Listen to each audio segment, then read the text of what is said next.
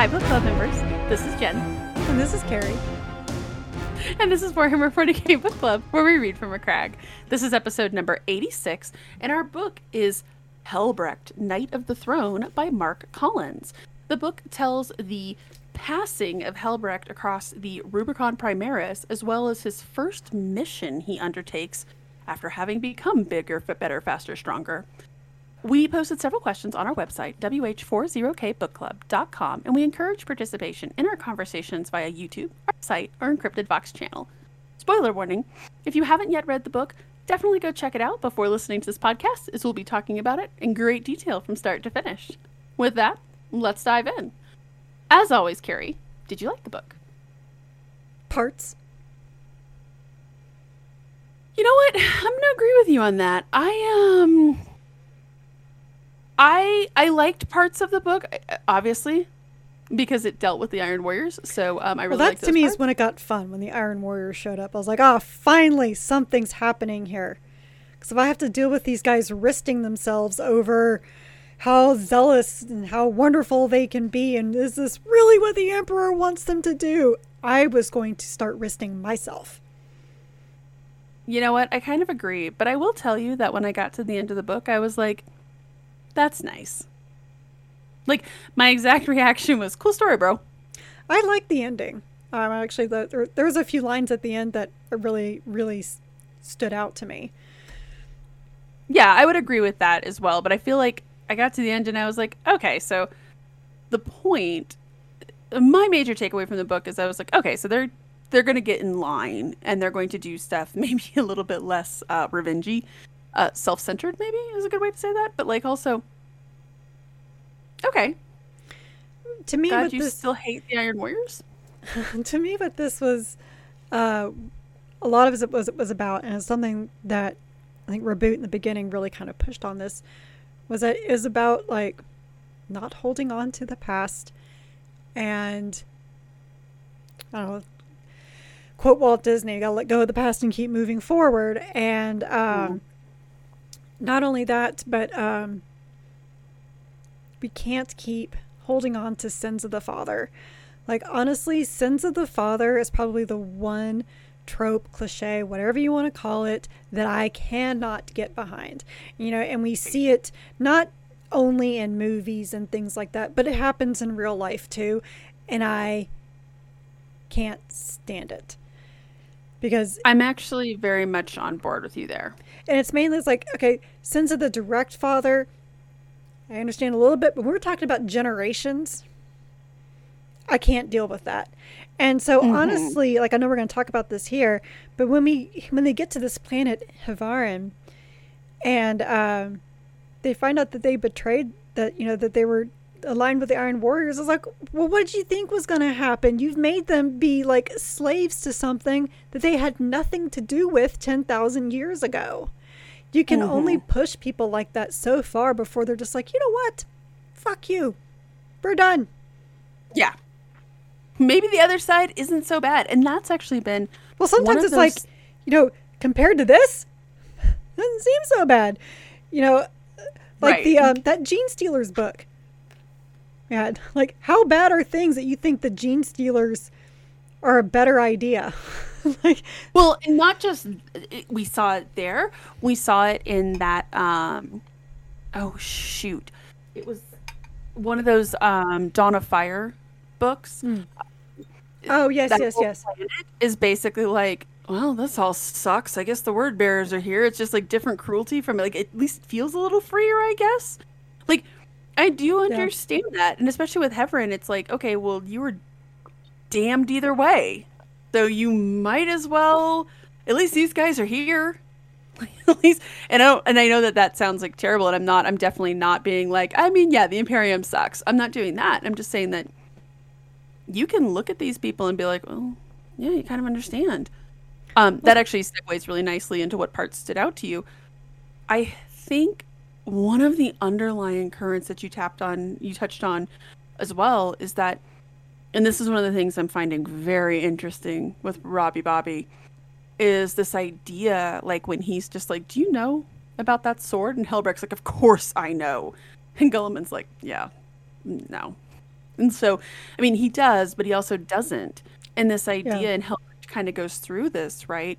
And I'll talk more about what parts stood out to me on page 177 when Vakro's talking, and he says, Dorn would have drowned the galaxy in blood if it meant he could wash away but a fraction of the guilt he felt. Oh, yes. Yes. And maybe that's... Which, I like that because it echoed what Reboot said earlier. And we'll talk about that more later, because Vakro had a lot of opinions. But I do kind of like this idea that, look, as you were, so right before the podcast, Carrie's reading Unremembered Empire, and so we were kind of talking about this.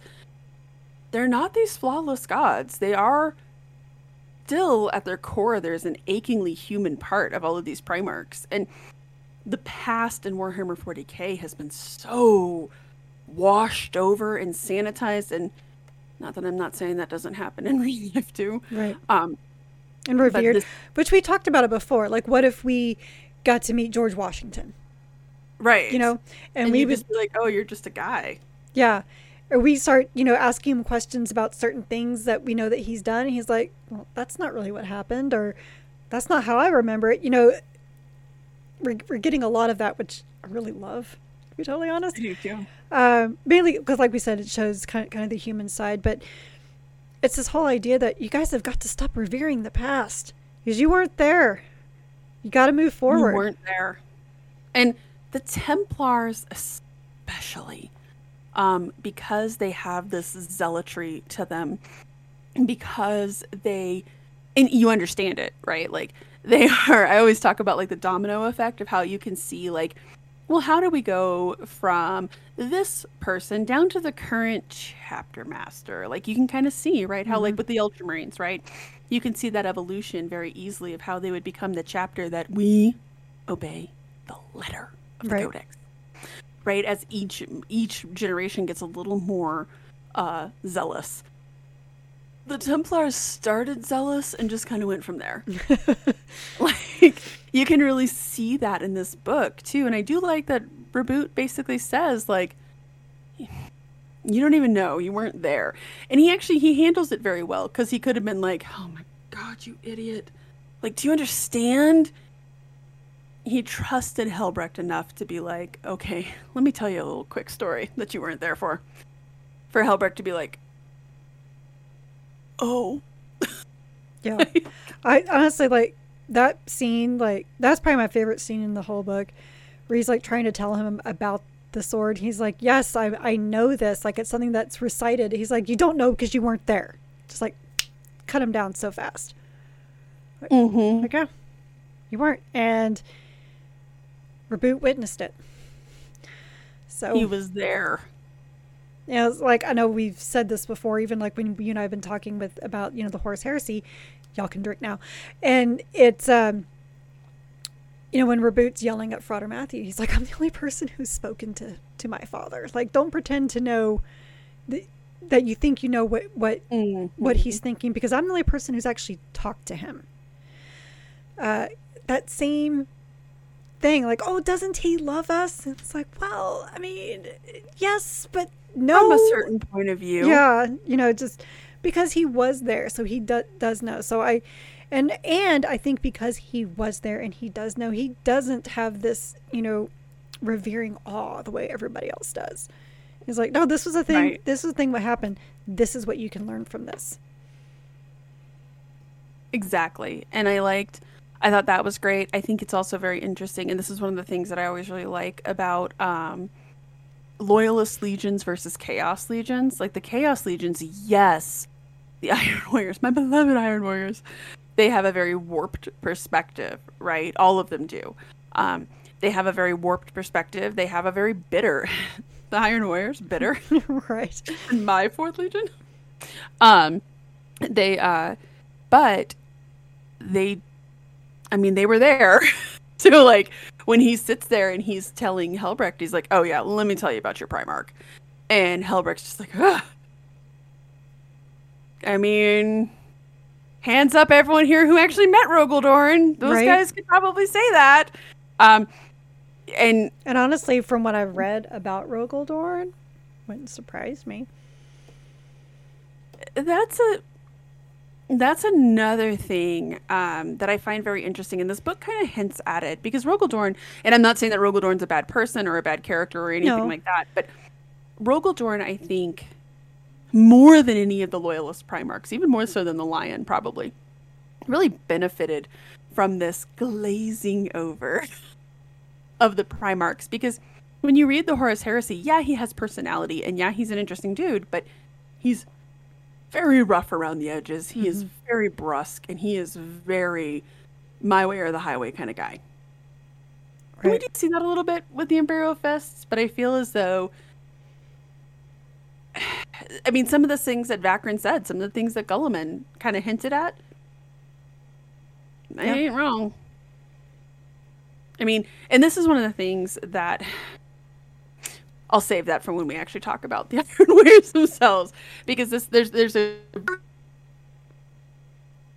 of the Imperial Fist Iron Warrior lore that I struggle with. I really struggle with. We'll get there in a second, though. So what did you think of Helbrecht? Like, there's the three things with Helbrecht. I think that we saw him as a character, as a Templar, and as a leader. Yeah, I mean, he's a zealot. Like, I don't. We saw some good growth from him. I will say that, because he started off at the very beginning, you know, before he crossed the Rubicon. He was just like, well, I've always been on this quest, and now the rift is open. I have to go do it. I have to go after, you know, Ghazghkull Thraka. Yeah, I have to cross over this Armageddon. And Verboot's like, but that's not where the war is right now. Like, yes, the rift has changed things, but I need you to do this with this side of the rift. Like, he's so focused on his one thing, which is where he was like comparing him to Sigismund, to where, okay, fine, I'm going to cross the Rubicon. I'm going to do these things. And then he gets this vision, and he's like, wait, am I supposed to be the champion and the High Marshal and the First Marshal? And he's trying to figure out how he's going to do that. Oh, no, it's not you. So now he has to accept that this apothecary, which is always, I think is kind of very funny, that, you know, apothecary is now the champion. So he has to reconcile with that. And then he has to, you know, basically he's trying to make all these plans of what he feels like he needs to do, and everyone's coming in and thwarting them. Somebody else is now the Emperor's champion. He's going to go on this quest alone. No, the champion needs to go with you. Okay, it's just us. Oh, wait, surprise! You have a squad with you. Right. We're going to do this, and we're going to, like, they're never even going to know that they're surprise Iron Warriors. And to nothing is going to plan. And I think that's when we start actually seeing the softening with Helbrecht, that nothing is going to plan, because the Imperial Fists, I mean, one thing I've learned from the Horus Heresy with the Imperial Fists, and we've seen a little bit within the books we've read in, I guess, what you say, the present day of 40K, right? That they make lots of plans and they don't deviate from those plans. Probably one of my favorite things was when that one Imperial Fist, I think it was in the I think it was an Apocalypse. So he made all these plans of how he was going to get the word bearers to do this one thing in this one area, and that's not what happened. He's like, but that's like, I laid it all out for them to do that. They don't do well when things go against their plans. No. And so this is about Helbrecht having to adapt with those plans and realizing that he has to change the mission for the Black Templars. So, like, in that aspect, like, I grew to like Helbrecht. Like, to me, he started off as very flat, one-sided zealot, and then grew to kind of understanding his place in this new Imperium and galaxy. I would agree with that. Okay, so you kind of touched on the thing that I was going to dovetail into that's always really frustrating to me about the Imperial Fist, is that, and we talk a lot about this vis-a-vis the Dark Angels. On whose side are the Dark Angels? Their own. They are loyal to the Imperium, right, but they are loyal to themselves first, because they have this horrible secret that they want to. the Imperial Fists, they had to go through kind of a similar thing, which with the Iron Cage. How, and this has always bothered me, how Rogal Dorn didn't take one look at that and go, no. To be honest, I know nothing about the Iron Cage except that something that Perturabo like shoved him in, and then Guilliman like saved him or something. That's about all I know. The Too Long Did Not Read is that there was a conversation once, I don't remember who, somebody asked Rogal Dorn, hey, who would win in a fight, you and Perturabo? You or Perturabo? And Dorn says, yeah, I would put Perturabo in an iron cage and drag him back to Terra, basically. So Perturabo designs this iron cage on this planet, and he basically calls Rogal Dorn. He's basically like, come at me, bro. If you want to fight, let's fight.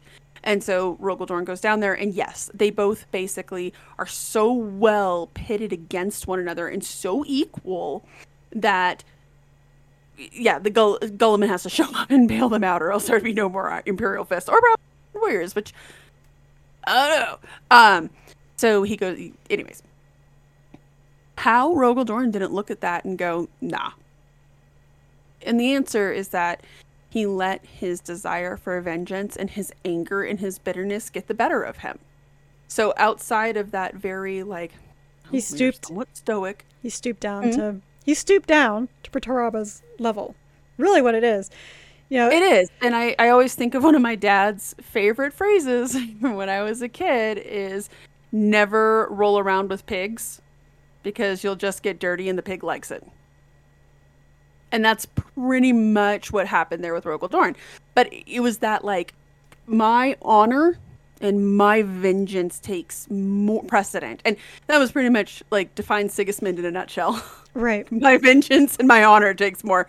And Helbrecht was on that. I think he was on that verge. I think Helbrecht would have thrown every single Black Templar he had to get Ghazghkull Thraka. Mm-hmm. Is Ghazghkull Thraka a big threat to the Imperium? Absolutely. The orcs are a problem. Are they the biggest threat right now? No. Like, if you have a pipe that is burst and is leaking in your house, like in your basement, but your roof is on fire, we'll get to the leak. The fire is the more important pressing issue currently. Like, and I don't necessarily know that I think it took this kind of humbling right. to, okay, we need to focus and we need to.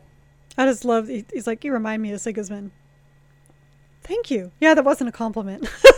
I love that when he's like, you do me honor. That was not my intention. Right. Oh. It's an absolutely wonderful thing. Do you think he's a good leader? Like, do you think he's, other than it's hard to, honestly, it's hard to say, to be honest. I think Grimaldus is a good leader. Yes. Oh, agreed. Helbrecht is too, like, stuck in his own head with his own purpose. So I think it's interesting that he's first marshal. I think he becomes a good leader by the end when he sees what must be done. But I would agree with that. I think like a lot of people and a lot of characters that we see, he just needed that. Excuse the weirdness of this phrasing, but given the 40K universe, he kind of needed to come to Jesus talk. Come to the Emperor talk. Right. And okay, yeah, there are bigger fish to fry. Right. It cost a little bit to get there, though. Right. So, and we've kind of dovetailed into the next question that I had, which is like, what do you make of this whole journey of discovery? I know that we both agreed with Guilliman's chastisement of him, but again, was this a compelling journey? Do you think the Black Templars really needed to have this happen? That happened. Yeah, I do. For them to, and I think, I do believe this was a vision from the Emperor. He's like, basically like, I'm going to put you on a quest, and it really made me think like a blessing from the Lord. God be praised. God be praised. That's really what it made me think of, that, we see where we need to go. We need to get this piece of Dorn's armor. I'm like, how say what you will about the Blood Angels, but at least like they go for a whole chalice, all right, and not just a piece of some armor. Like, I guess when you word it that way. I mean, the piece of armor, I have questions. How did it get there? Why was it just hovering like in this stasis? Hanging out? You know, sure. Why would this planet of all places be like, well, we should just put this in this, Is this thing that place. Dorn, he got so pissed off at him, he raised the place to the ground, he was like, broke off a piece of armor, he's like, this is going to watch you, and then put it there? I mean, like, it doesn't... I don't know. You know, much like Chewbacca, this doesn't make sense. Right. But, I understand that reference. But I do believe, though, that the Emperor put them on this for a couple of things. One, to get their heads in gear. And two, to help them let go. Right. And both of just like letting go of like this conquest of Dorne, but letting go of this poor planet. These people suffering for 10,000 years. And for what? Oh, for Rogel Dorn's pride? Like, and look, again, I'm not bashing Rogel Dorn. No. Like, I want a dog named Rogel Dorn. Like, you want to punish them? I get that. But for 10,000 years, oh my God. Well, and part of me wonders if, like, and I think this also kind of tells a little bit, this was a very literal addressing of a problem in the 40K universe, is that so much in the 40K universe becomes, this is how it is. So, like, okay, Havern, it is a cursed planet. That is how it is. Had anyone checked in on that planet in 10,000 years? I don't even know what they were doing. Like, what is that no? Is that no? Like, you cursed this planet and no one will ever step foot on it. Thus it is written, thus it shall be. Right? And then we're just so shocked that they're not still loyal. Exactly. Like, at what point... You guys haven't even been back here to be like, hey, what's going on? Like, so like they show up and like, oh my God, there's Iron Warriors. And they're no. And that is, we've said a lot that the Imperium is its own worst enemy. Right. Add this to the pile of examples. Right? And I do like when they're like, okay, maybe you're not an accursed planet. Like, maybe. Like, it's just, but it also goes towards. Well, even then, like, when he was like, okay, so basically I've now cut off the head and we've cut out the root. This guy is now in charge.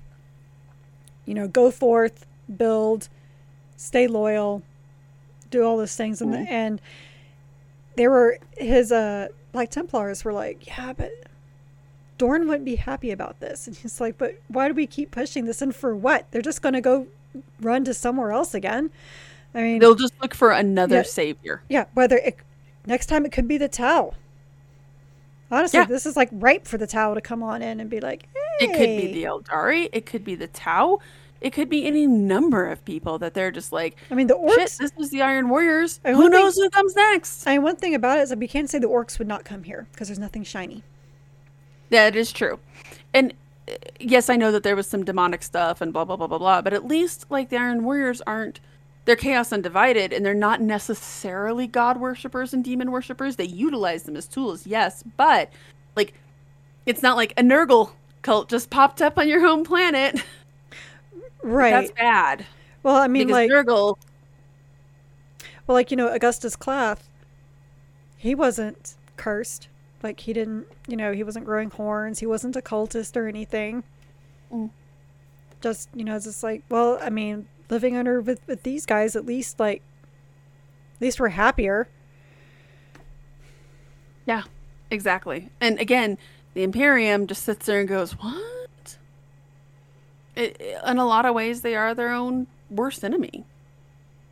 So you kind of touched on this earlier, and I think I know the answer to this, but I really want to kind of delve into this because the Templars are they're a fun bunch. They're a weird faction. Do you like the Templars as a chapter? I like parts of the Templars. That's really hard. Because I've read, some books with them but again, it's like, it's the sassy Templars. I like I like sassy Space Marines. Sassy Space Marines are the best Space Marines because it's just Space nice. Marines with personality. That's really what it is. Like when they're actually telling jokes and they're not taking everything, so seriously. Like probably one of my favorite lines in here is when Grimaldus, cracks a joke at Helbrecht's expense. The Templars, I don't know which is scarier, them or the Inquisition, right? Yeah. I mean, we all know my feelings on these watered down chapters. Which is, so yes, I absolutely loved it when the Iron Warriors kept calling him with like thin blood and basically that they're not real Legion. It's like, well, yeah, I mean, where is the lie? But the Templars are like, excuse you, we're like practically the size of one of the legions of old. So if anything, they're a hard chapter to like, I think. They really are. And I have the same problem with them that I have with the Adeptus Sororitas. I think the concept is great. I think the history of them is great with Sigismund, right? I think their whole Sigismund. ethos. I think their whole ethos of we are always on crusade, so take your book and shove it. I think that is really fun, but the application of them, the way that we see them, like Lucerne is, I think a Templar is great. That's the one I was trying to think of, Lucerne. Lucerne is wonderful, but Lucerne is also a Primaris Marine, and we have already seen that the Primaris are different than the old school, because much like the Horus Heresy Marines, the Primaris tend, not always, but tend to have a little bit more personality. They have a little bit more, I don't want to say free will, but you kind of in that same vein, right? As a chapter, God, they remind me so much of the Adeptus Sororitas. They are the Southern Baptists of the 40K universe. Everything oh my fun God, simple. That's a really good way of putting it. Like we're not saying that they're Hillsborough Baptist. But no, but they're Southern Baptist missionaries. They are, and I can say that because, like, meaning no disrespect to any of our listeners, my grandmother was Southern Baptist, so like everything fun is sinful, and we are serious all the time. It is just, it's just what they remind me of, and they are very. There is a line. I've been to many Baptist churches, and there's no lie there. Right? Like, there's a line that I always think of from, what is the second Song of Ice and Fire book? Storm of Swords. No, Clash of Kings. Clash of Kings, yeah. Clash of Kings. They're talking about, I can't think of his name right now. The Stannis Baratheon. Somebody's talking about him, and he just and the person says, they're like, there's too much iron in that one. They will break before they bend. And that reminds me so much of the Templars. That's one of my favorite lines out of those books, honestly. George R.R. Martin had, those first 3 books especially, just had some phenomenal phrasing and wonderful things. I'm not a bitter Martin fan. You are. Nuh-uh. Not like I haven't avoided reading A Dance with Dragons or anything. It's like, anyway. Yeah. Yeah, pretty much. But that's what I always think about with the Templars. They are very rigid, but I think one of the reasons I was so keen to read this book is that I kind of wondered with Guilliman being back and the whole Primaris thing. I was like, I don't know how the Templars are going to deal with this. And as much as I hated that one book where Lucerne tries to go back and find the Templars, I hated that whole part of that book. Oh, right. That was so bad. It was so bad. But it kind of, especially reading this book, you kind of see kind of how that goes, right? Of like, look, we are unyielding. I totally wiped that from my brain because that was so bad. I totally forgot about how crazy those guys were. Wow. Yeah, you're. Yeah, but you're right. When you see that Helbrecht is basically the same saying, nope.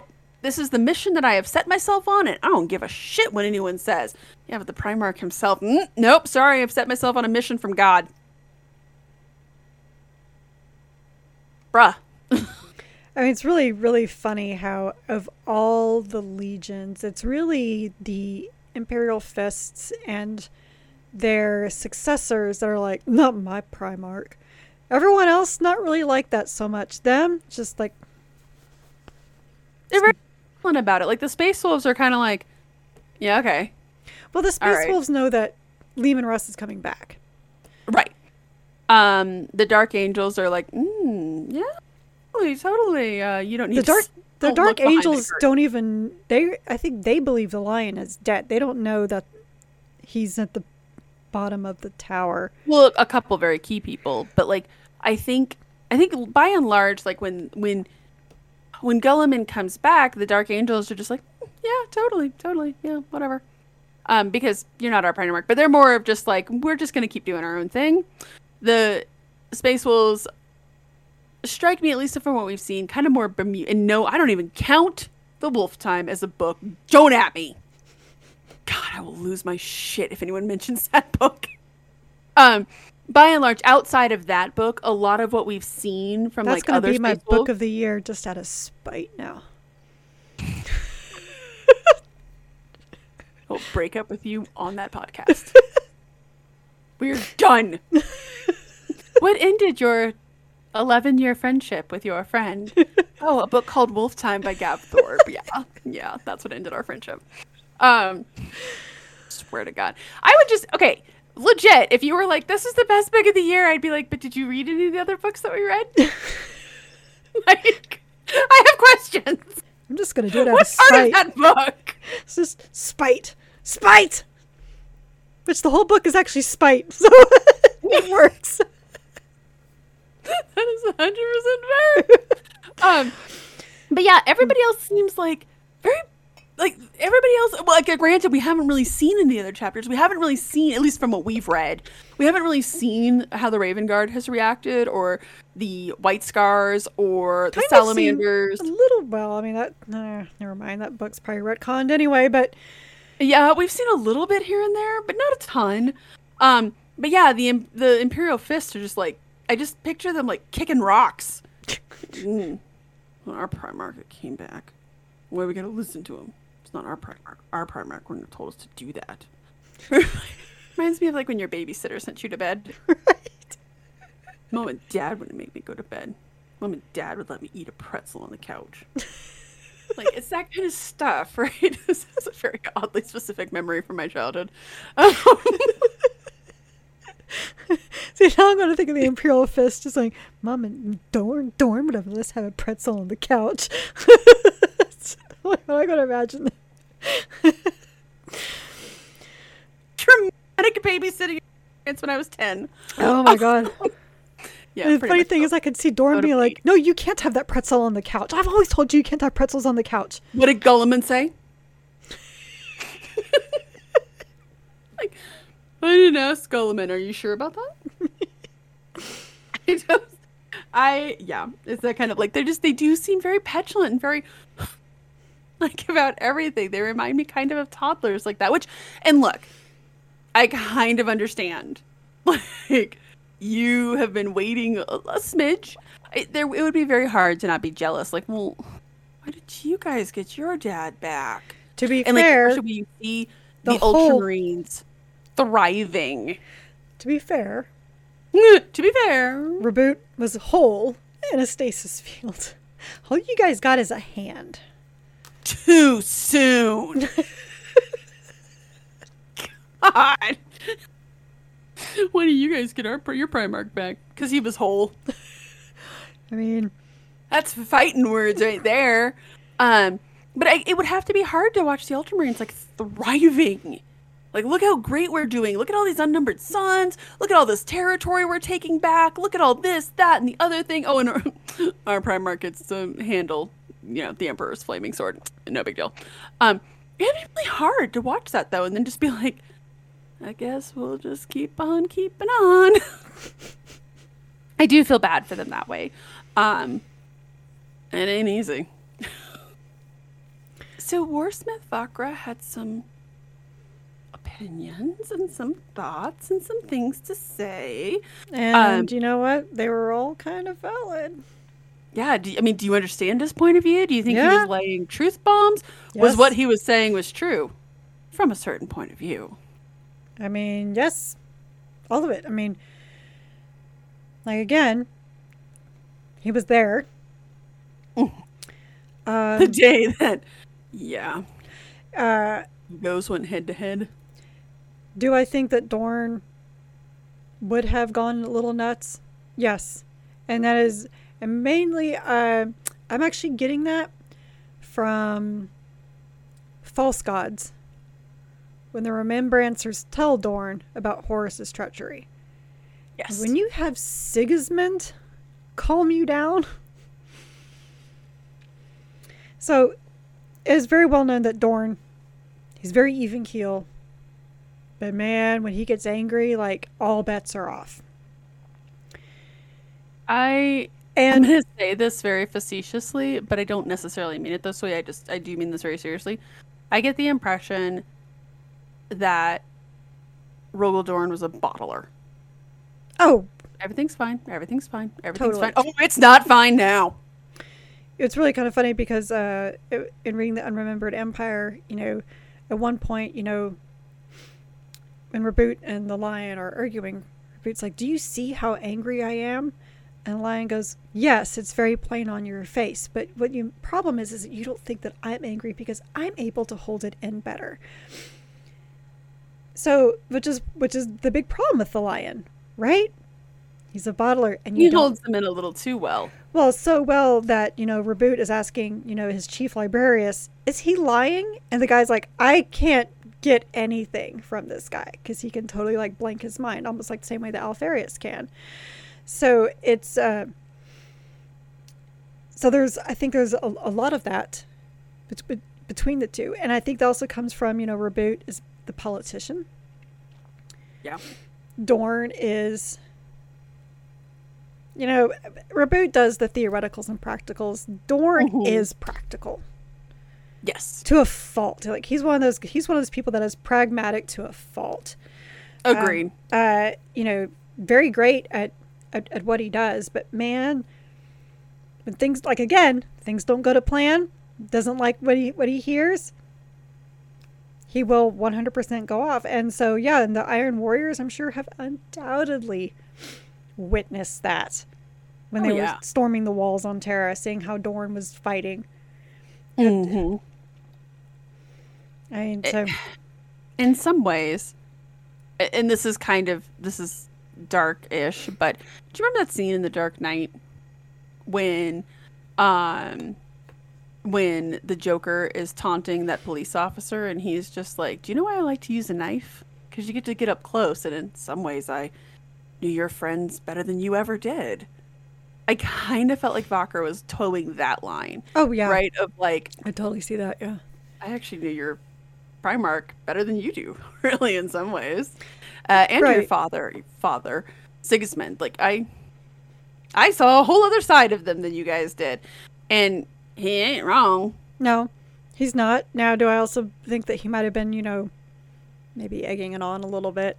Oh, 100%. To, getting a rise. Because, I mean, how easy is that? It's like, I knew your dad.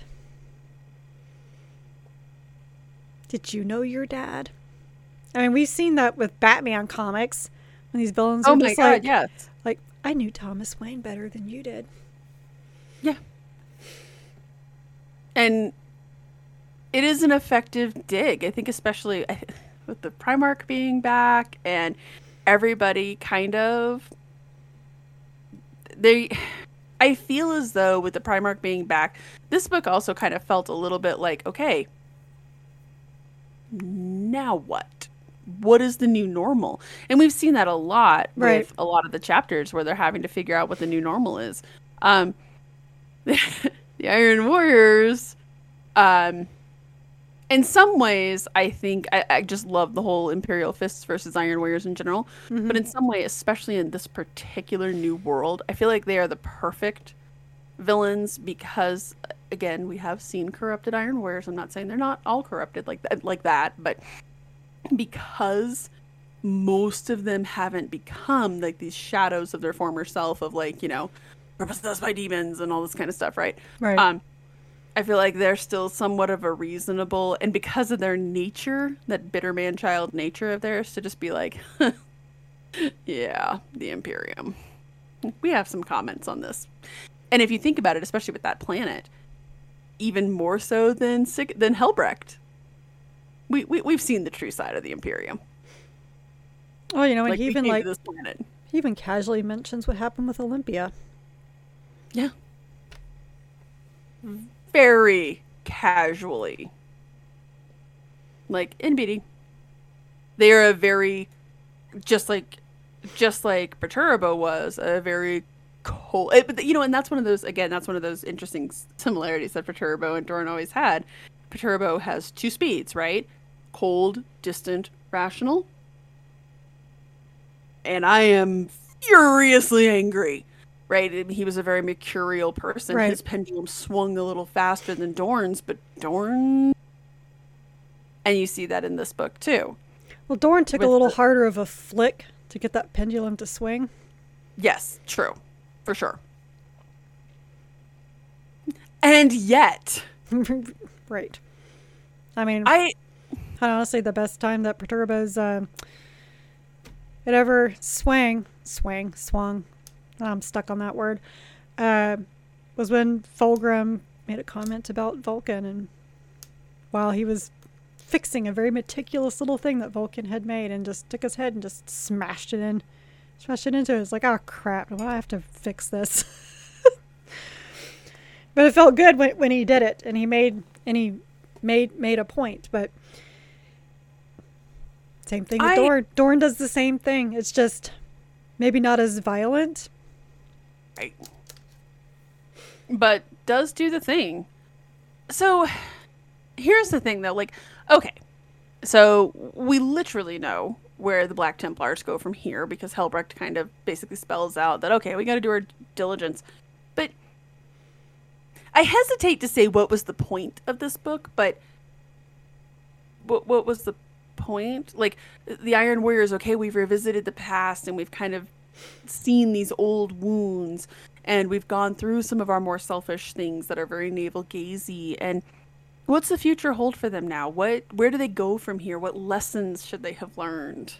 Well, did you read the afterword? I did not, actually. Okay. So, which I should have. Now I feel bad. Well, no, it's not that important, but Mark Collins says something in there. He talks about how he was approached to write this book as part of a character series. So okay. If there's a point of this book, it sounds like to me that with this new Age with the Rift, they're going to be doing individual books a lot like this, just focusing on important characters. Fair. So, and he had mentioned that he's written some things about the Templars, but the Templars hadn't really been explored in a very long time. And I'm going to assume that that's true. I haven't really seen that many books. We had books where they were mentioned, but we never had any books like really about them. So maybe this is setting up for the larger part they're going to play in the Crusade. Because of what I've been noticing from the Dawn of Fire series, and I think this might kind of tie into that as well, is that what Reboot is doing after he, chastised Marneus Calgar for letting the 500 worlds go, even like that was totally Marneus's fault. The last 10,000 years is you did it. Then he's going on a recruiting mission, right? Right. I'm gonna talk to the Space Wolves, the Dark Angels. Now I'm going to talk to the Templars, trying to get everybody on board for this new vision. The Emperor's Spears, I'm going to send my ambassador because I can't go over there. I'm going to go visit the Blood Angels. Those little recruitment runs. So, yeah, that's fair. And that may be what these character series kind of does in a way. Mm-hmm. Honestly, I would love to see one of these, like a new book on Azrael. Yes. Trike. Actually, I would like to see kind of... Okay, now that you say that, I would like to see these for like all of the chapter masters. Well, not how are they reacting? Not Dante. We already had one with him, in a way, like fairly recent. Dante, please. Like fairly recent as well. That's true. And Devastation, and it's Devastation of Baal that Reboot shows up. So we've already had like we got with Dante. Like Shrike would be interesting, for sure. Yeah. What the hell is Salamanders doing? $50,000 question of the universe I would right now. love for Roboute to show up at the Iron Hands. Yeah, Like, that's fair. what are you guys doing? Besides cutting off your flesh for reasons. I would absolutely love for him to show up and just be like, that's not what Ferris would have wanted. Yes, it was. So I knew him. Ferris would be ashamed of you. Yeah, Ferris would not be on board with this. Please stop. Please stop. Your diet mechanicus. Just 1 calorie. It's not okay.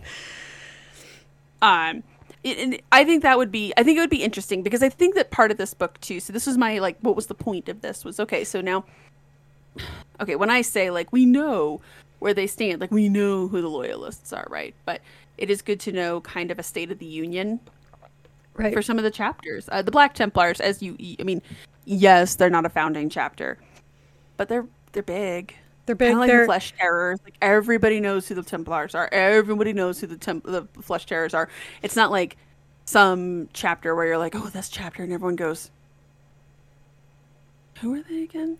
Now, I would not like a book where Roboute goes and talks to the Angel's Penitent because remember that one time that I was like, chapters that nobody cares about? Yes. No, I don't remember about that one. Christina, I'm still waiting for Phil Kelly to write the book about the Knights of Absolution chapter master and how he's just like, I'm like the only one still alive, and what happened? Funny story. Right. Yeah.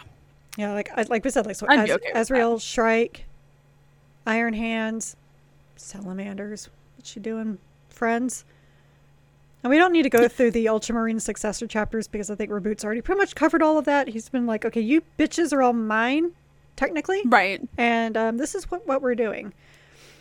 Well, and I feel like there's just a few, like you could also go through, even if you didn't go through all the chapters. Let's go through some white scars. What are the white scars doing? Are they just like, you know what, we're cool over here, like what we've always done, like it's fine, right? Like we're fine.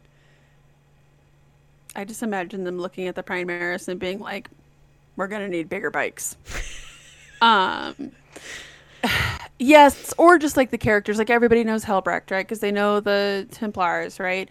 That might be interesting too. Like I would just like to have these quick little states of the union, like everybody, like just a little check-in. This is how they're reacting to the Primaris. This is how they are, like, this is how they're being refocused. This is how they're reacting to the Primarch. This is some of the wisdom the Primarch has to pass on to them, because that's one of the things that I think we are and aren't really seeing with Guilliman is that, again, Guilliman was there for so much. So like you have some of these chapters who, again, right, like you remind me of Sigismund. You honor me.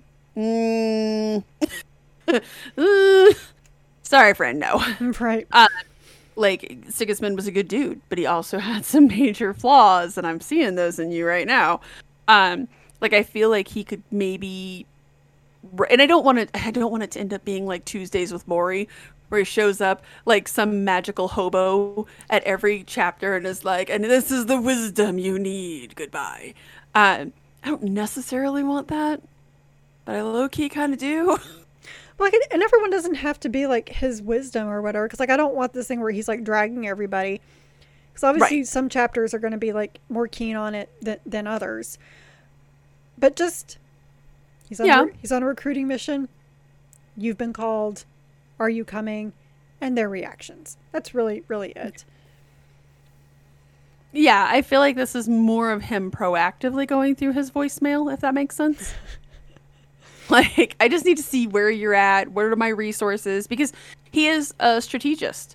I just said that, a strategist. He's a really good strategist. So, like, he needs to go through there and be like, hey, where are my resources? What do the Templars look like? Like, oh man, he also, being a very good leader of men, needs to go through and see, who are my loose cannons? Oh, it's the Templars. Probably shouldn't count on these guys anytime soon, but maybe. Yeah, I think that was kind of, I like that. I should have read the afterword. Now I feel like a heel. But I think if you put it in that context, I like that idea. Yeah. So this was a fun book to read. Again, I was glad we got some Space Marines. It wasn't straight up bolter porn, which I liked. No, it was fine.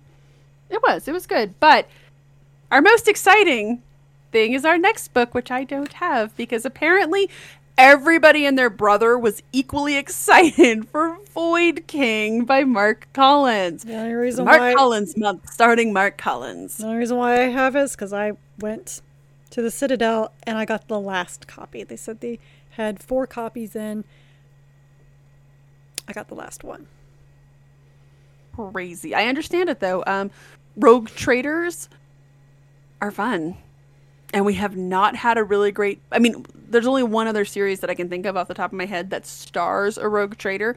And it's really more... Having read the first book, I feel like the Rogue Trader element is kind of side and partial to the Blackstone Fortress. It's really more... The Blackstone Fortress, like any good haunted house book, is really the main character of those series. The fact that they could have made literally any title and people would have been like, okay, this changes the story. No how.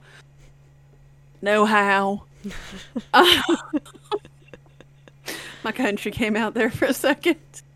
But I'm excited for it. I think it'll be good to get a good Rogue Trader, and that's not secretly an Inquisitor. I'm telling you, I got $10 on this. I'm not saying that they're secretly with Inquisitors. I'm just saying an Inquisitor's going to show up. You can't have if they are secretly Inquisitors. Or an Inquisitor shows up, I will Venmo you here on the podcast. I have taken that bet. I will put my money where my mouth is on that one. You know, I'm excited for it though. I do like Mark Collins as an author. I think, do too. It'd be fun. I'm excited for it. I think it's gonna be really fun. I want to say it's like, oh, it's something different, but at the same time, like, I feel like we've read a lot of different stuff this year. Like, we really have. Like, yeah.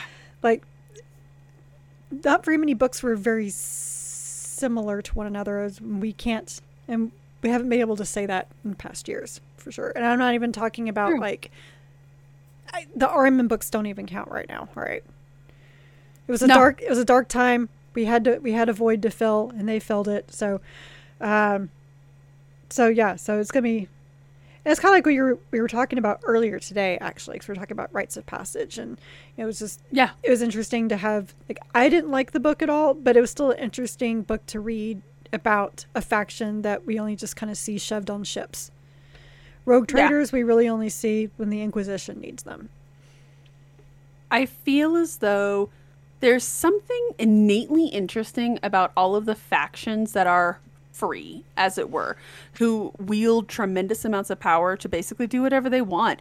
The Inquisitors call their shots. The Rogue Traders definitely call their shots. The Navigators, by and large, get to kind of call their own shots, right? They wield a tremendous amount of power, and I think there's something inherently interesting about those factions. Right. Because the Warhammer 40k universe is not a fun place to live, and it's not very free.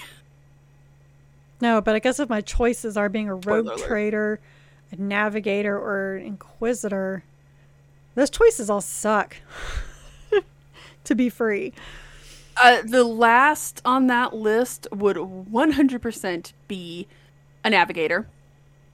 Yeah. 2 would probably be an Inquisitor, because you're just constantly having to worry about the backstabbing and the infighting, and it's just drama every day.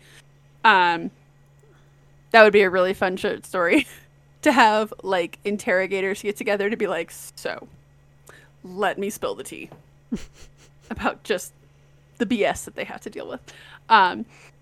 I guess Rogue Traders probably top of the list, but even they have a whole host of politics and nonsense that they have to deal with, and expectations. Yes. I don't know. The whole Imperium, like, there's really, like, I can't even think of anything that I would like to be, because, like, oh, I'd want to be, like, wealthy, like a wealthy civilian. Well, then it seems like I'd be bored and a horrible human being. Be killing people for fun or something. It all sucks. It all sucks. Nobody wants to be part of the 40k universe. It's like our own. It's like our own version of misery porn. I feel like that scene in Office Space. Would you want to be part of the Warhammer 40k universe? No. Shit, no, man. I believe you could get killed on day 1 wanting something like that.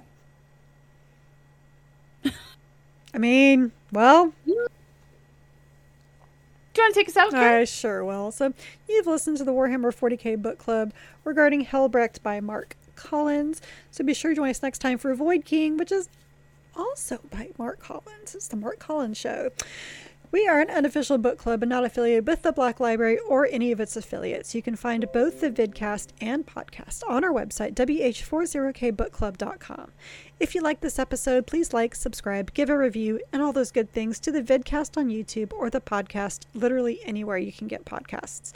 Our site also has articles about our adventures in reading other Warhammer 40k books and short stories outside of the book club books. So please stay a while and read from a crag. And yes, I am still Alfarius. Sips bitterly on my Iron Warriors water bottle. Does it taste like dirt and entitlement? No, it just smells like it. You were very bitter, and I am the reason. I don't think I want my water bottle smelling like dirt, but okay, sure.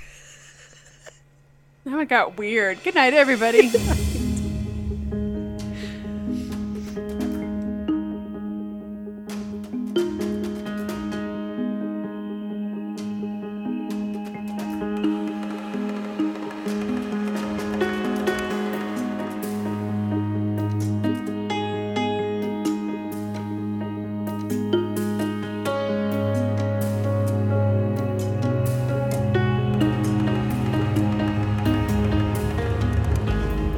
This episode of the Warhammer 40k Book Club was hosted by Jen Bozier and me. Recording and editing of both the vidcast and podcast were done by me. The book club questions and discussion format were done by Jen, and all of our music is by Jingle Punks. The Warhammer 40k Book Club is a Warhammer LLC production. This is a Voxcast that even he, Cato Sicarius, would approve.